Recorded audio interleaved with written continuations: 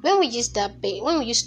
paying attention to people's faults, people's shortcomings, if that's all you ever care to give notice to, then that's all you see, that's all you continue to see, and then you keep saying you never really think they have any good in them. But if you give attention to even the very little things, the very little good things they do, then maybe you start seeing the good part of them more, and then you would actually know that they have a lot of good things about them.